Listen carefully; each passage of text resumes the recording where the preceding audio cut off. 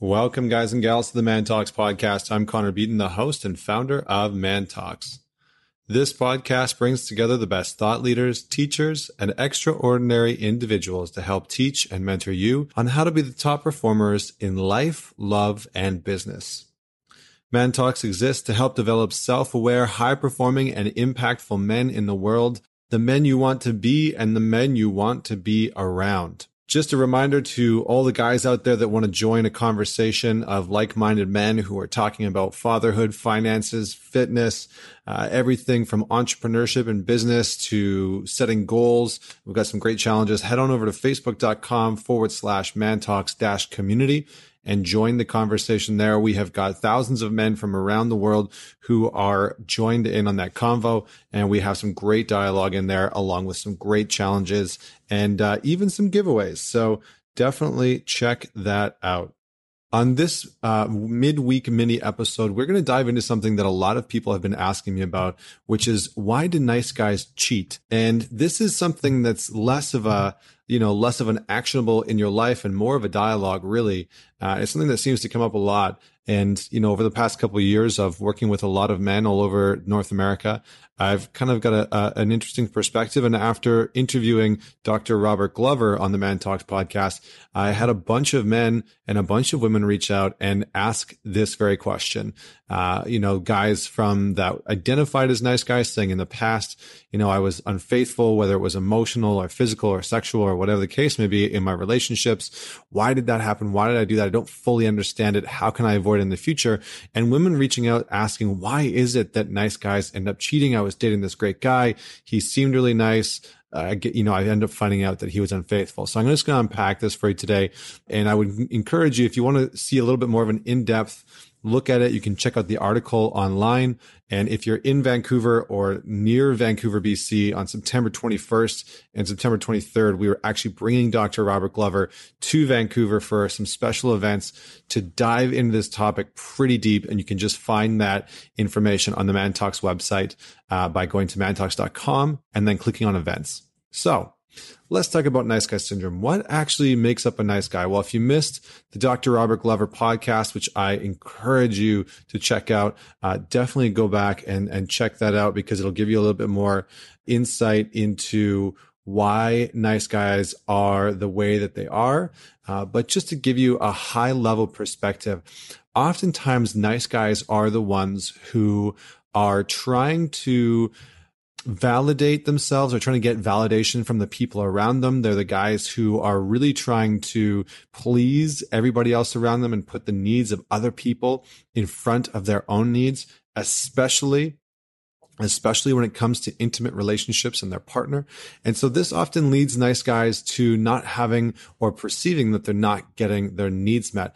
They are the guy who is frustrated constantly with his wife or his girlfriend because he's too afraid of conflict. And so nothing ever really gets resolved. He's often the boss who tells one person what they want to hear and then reverses himself to please someone else and tells them what they want to hear, often contradicting himself. He's the guy that lets people walk all over him because he doesn't want to rock the boat. And he is inevitably the guy whose life seems completely under control from the outside until suddenly, bam, one day he does something and it all comes crumbling down and he self-implodes. Often nice guys are the givers, they're the fixers, they're the caretakers. They seek approval from other people and they avoid conflict, oftentimes repressing their feelings and really hiding their anger because they feel shame around being angry. And the last piece that I just want to say is that oftentimes nice guys have partners that become their sort of emotional dumping ground. So just wanted to give you some context for what a nice guy is before we dive into why do they cheat? How does this happen? They're such nice guys. And so I'm just going to start by saying that oftentimes, number one is really nice guys often put the needs of their partner before their own. And so nice guys really, they are seeking validation. They're constantly putting the needs of their partner and what the wants and desires of their partner before their own. And the nice guy's classic answer to a simple question like, "Hey, honey, what do you want for dinner?" His response is almost always, "I don't know. What do you want?" And you hear this repeated over every aspect of his life. What do you want in bed? I don't know. What do you want? What do you want in life? I don't know. What do you want? What do you need in order to be happy? I'm not too sure. What do you want? How do you want to make money? I don't know. How do you want me to make money? And so the nice guy is constantly trying to have other people, whether it's his parents, whether it's his friends, whether it's his brothers or family, really validate him. And this shows up especially with his close, intimate relationships. So this will eventually lead the nice guy to feel like his needs aren't a priority in the relationship, which means that he needs to have them met somewhere else. And this can really oftentimes, like I said, create resentment. So the nice guy feels like the needs of his partner are more important than his own. And he might even be communicating that where, he is saying things like, you're selfish, or you never do what I want to do, or we never do the things that I want to do. But oftentimes he isn't actually communicating or asking for those things in the relationship. The second thing, which leads me to the next point, it's a good segue, is that he struggles to ask for what he wants.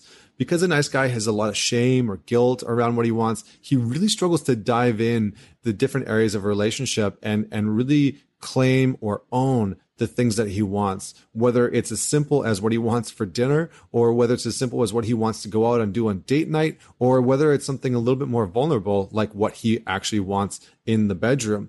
And because he feels like he can't ask for what he wants, he begins to project this bottle up anger and resentment onto his partner, often accusing her or him of being selfish, of being needy, and of being unwilling to make him happy, often leading his partner being very confused because they don't know how to fulfill on his uncommunicated needs.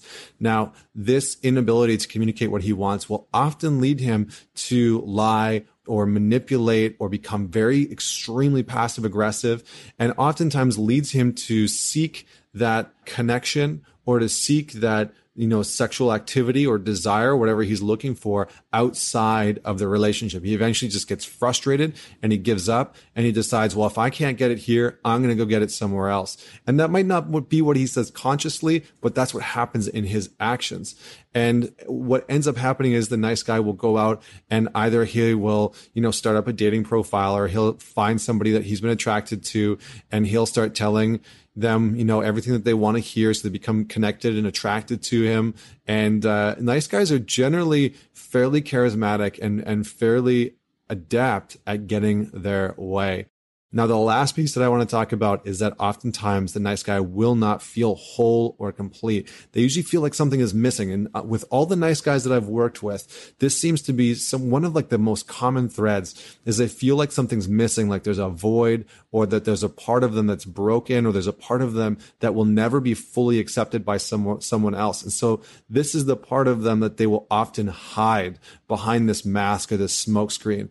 And, really that they're looking for something which they can never seem to find. Like they're seeking something, but they can never seem to find it. But man, are they ever committed to the search. They're so committed. So oftentimes nice guys are the ones that fall hard, they fall fast, and they can be overly attached extremely quickly within the relationship. They often feel like the relationship or connection, oftentimes once they start to realize that it's actually not filling them anymore. It's not filling that void or that hole that they felt inside of them, or that part of them that, within the sort of beginning of the relationship, whether it's the first couple dates or the first couple weeks, the first couple months, that was getting sort of filled up and allowed them to sort of ignore the hole or the void that they feel. Once that starts to dissipate, this is when he will start to move on. And oftentimes nice guys will bounce from one relationship or one sexual connection to another,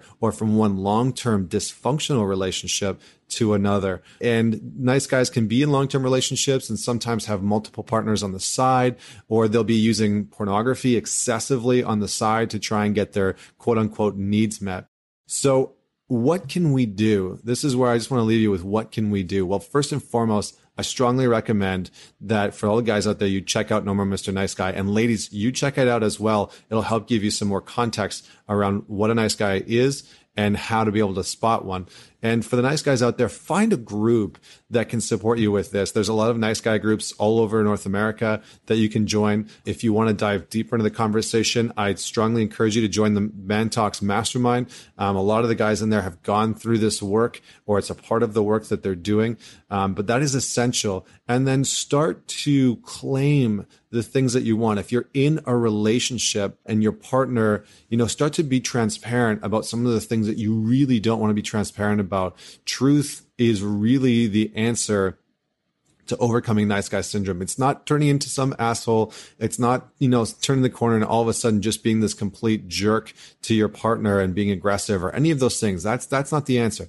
The answer is to start to really own and claim what you want in the relationship. And you can start small. You can start with simple things like when your partner asks you, hey, what do you want to do tonight? You actually come up with a plan. Or you can start with something like, you know what? I feel like sushi for dinner, or I feel like going to have pizza for dinner. So that's what we're going to go do.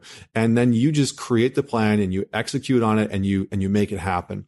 And this will help you to start to feel more grounded, more centered, and it will feel very confronting at first. And the other piece, the last piece, is start to say no to things and start to ask directly for what you want.